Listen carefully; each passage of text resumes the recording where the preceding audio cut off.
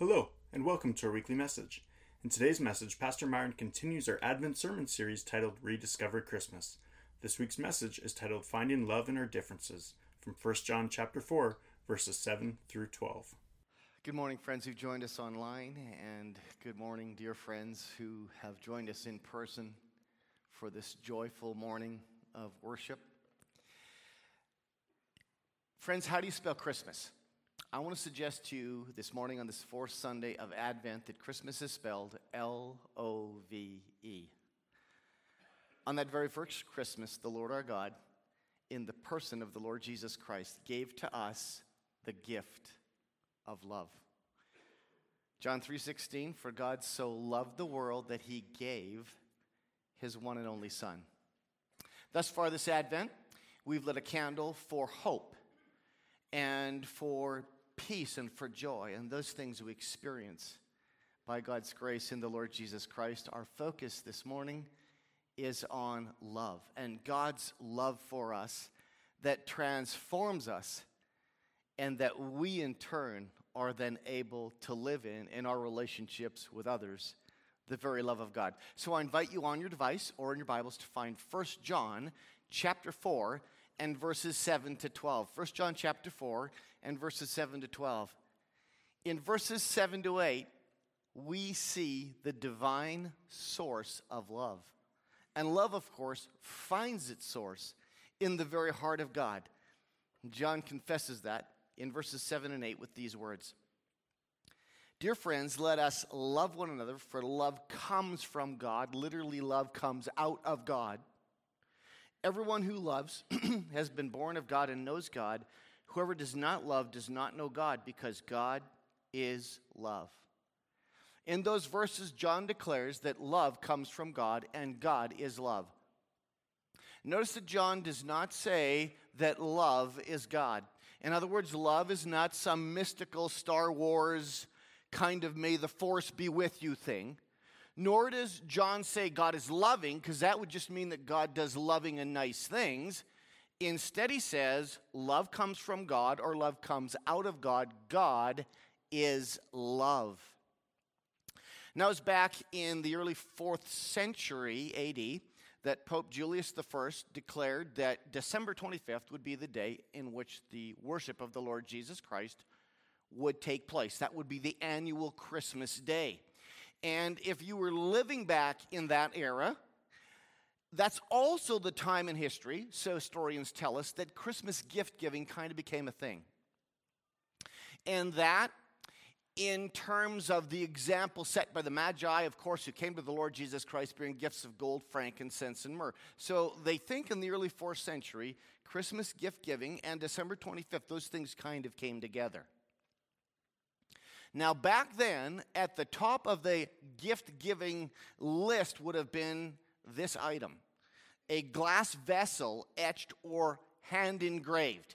I've got a picture of it, something like that. That was the thing that people were giving back then. And an artisan would take an instrument, a tool called a caractère, and he would engrave or etch into the glass various designs. And that was a very prominent gift. Now, in time, that word for the tool used to do the engraving, the caractère, it came to convey ideas of a mark or a distinguishing quality in a person. And in time, that Greek word, caractère, gave us our English word, character. And character is who a person is. What marks us? What's the distinguishing quality of our lives? John says in these verses, make no mistake, love marks the very heart of God. Love is one of the distinguishing qualities of God. Love is God's very character. Ephesians chapter 2 and verse 4 reminds us that God's love is great. It's infinite. It's deep. It's broad. It reaches to the heavens. That's how great is God's love. In 1 John 4 and verse 19, we're reminded that God's love is gracious. In other words, long before we were loving God, He was loving us. He set his affection on us. I like the way author Lisa TerKeurst puts it. She said God's love for us is not based upon us. God's love for us is placed upon us. God chose to love us from his heart of love long before we even cared for God. And the word for love that we're talking about that's in these verses of Scripture is that special kind of love. That love from heaven kind of love. That supernatural, selfless, sacrificial love that God demonstrated for us by sending his Son into this world to be the perfect sacrifice for our sins. So in the verses, we see the divine source of love, and love comes from God. And then John adds this, for the person who actually knows God by faith, for the person who is in Christ Jesus by faith and has been restored to relationship with God, such a one then is connected to the source of love. And what does that mean? That means that the Spirit of God inevitably flows this love of Christ through us to our people relationships, our spouses, our kids, those that we work with, go to school with, those that we're friends with, who may be at a very different place in their faith journey. It naturally flows through us. Just like when you take a string of Christmas lights, you plug them in, they illuminate the darkness in a beautiful way. We're plugged in as followers of Jesus by faith to God, who is the source of love.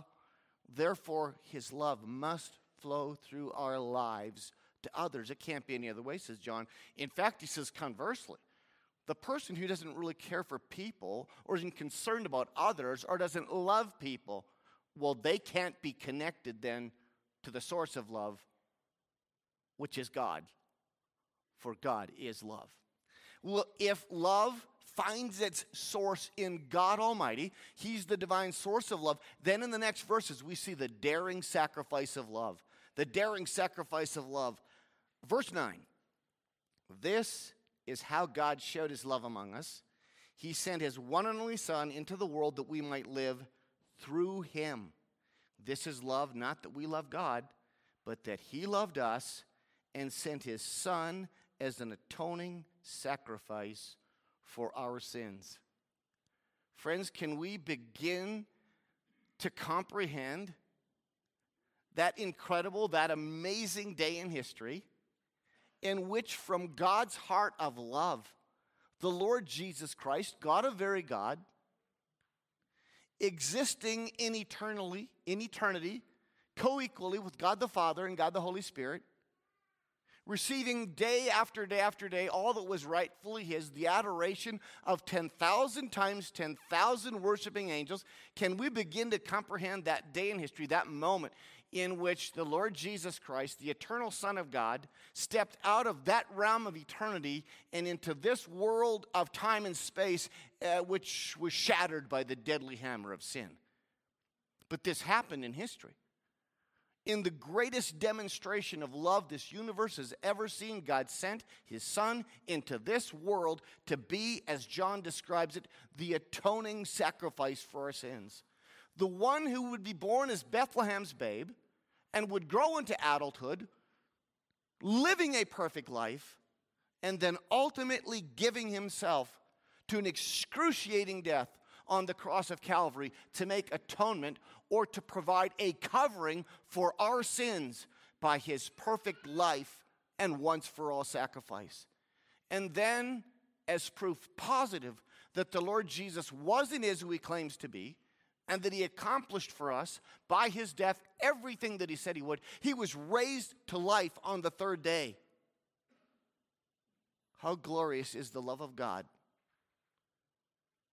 that our Father in heaven would be willing to send his Son into this world for us, to take our place on the cross of Calvary, to die as our substitute, to be the perfect sacrifice for our sins. And this once-for-all sacrifice of Jesus on our behalf becomes real and life-transforming for us when we simply receive it by faith, confess our sins, and choose to trust in Jesus as our only Savior and Lord. In another generation, in a day gone by, there's a pastor of a local church. His name was Henry Carter.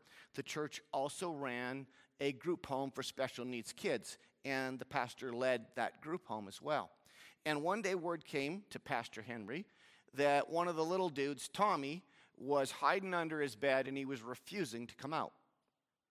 This happened on Christmas Eve, and though the pastor was busy in preparations for services later that night, he went over to the group home, and the first thing he did is he stood by Tommy's bed and he just began to talk to him. Even though the little man was hiding under the bed, he just began to talk about the Christmas lights and the Christmas tree and the presents that were there. And what did he get from the little dude? Absolutely nothing. So he got down on all fours. And as he peered under the bed, he was met by two frightened blue eyes. And at this point, the pastor began to talk a little bit more. And he said, well, we're going to have a great Christmas Eve dinner for you, for all the kiddos here. And what did he get from Tommy? Again, absolutely nothing. So at this point, Pastor Henry Carter lay down on the floor and wriggled underneath the bed.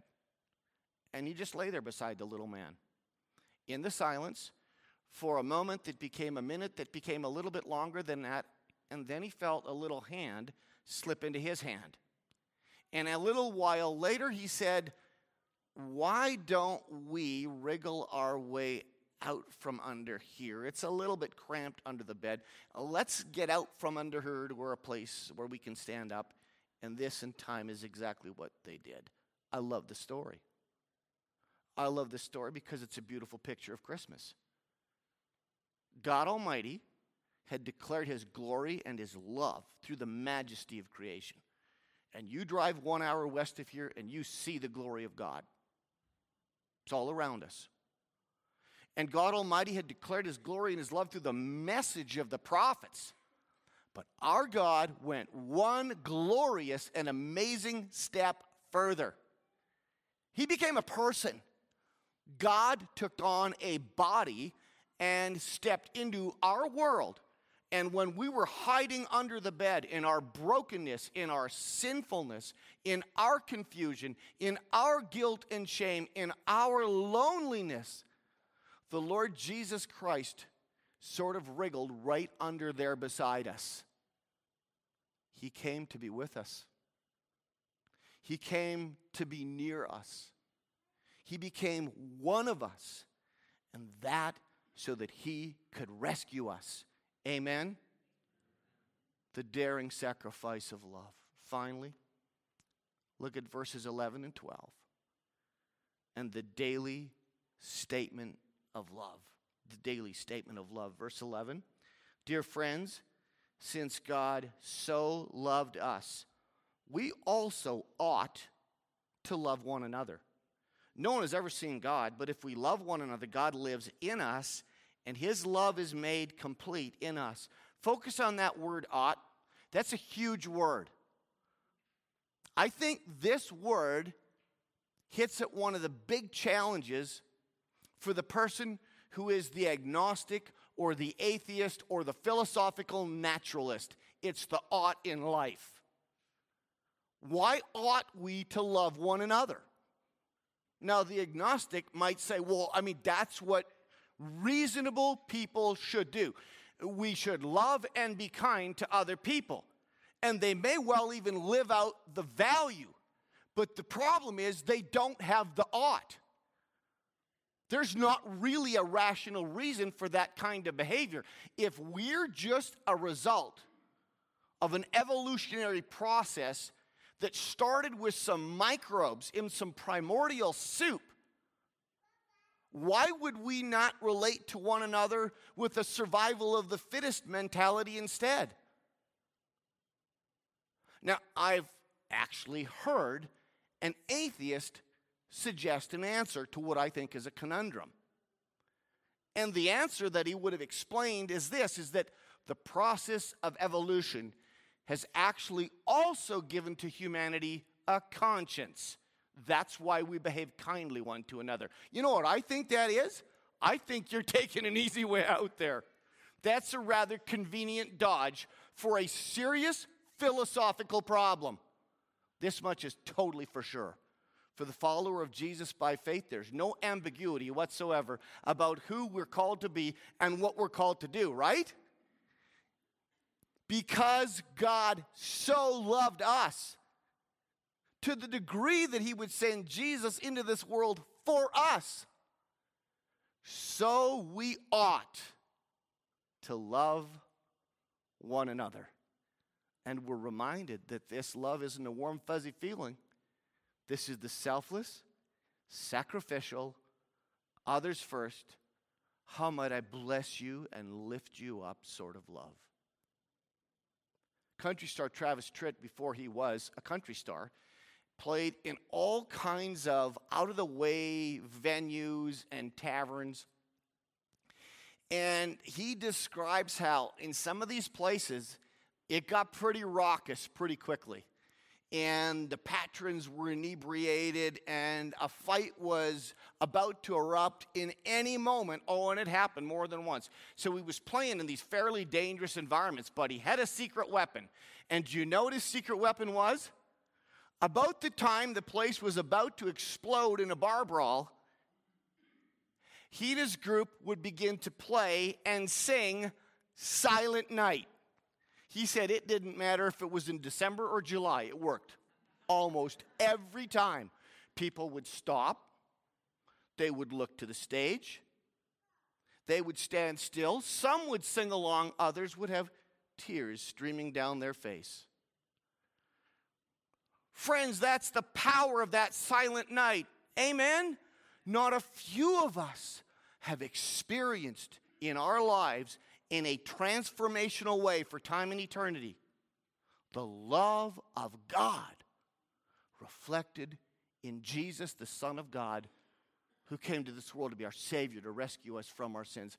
How grateful we are for that silent night that has brought peace to our lives, peace to our homes, peace to our faith community. Now, friends, who in these days of Advent is the Lord Jesus placing on our hearts right now that we might join Jesus on mission to share the love, the reality, the truth of that silent night with someone else who needs to hear it?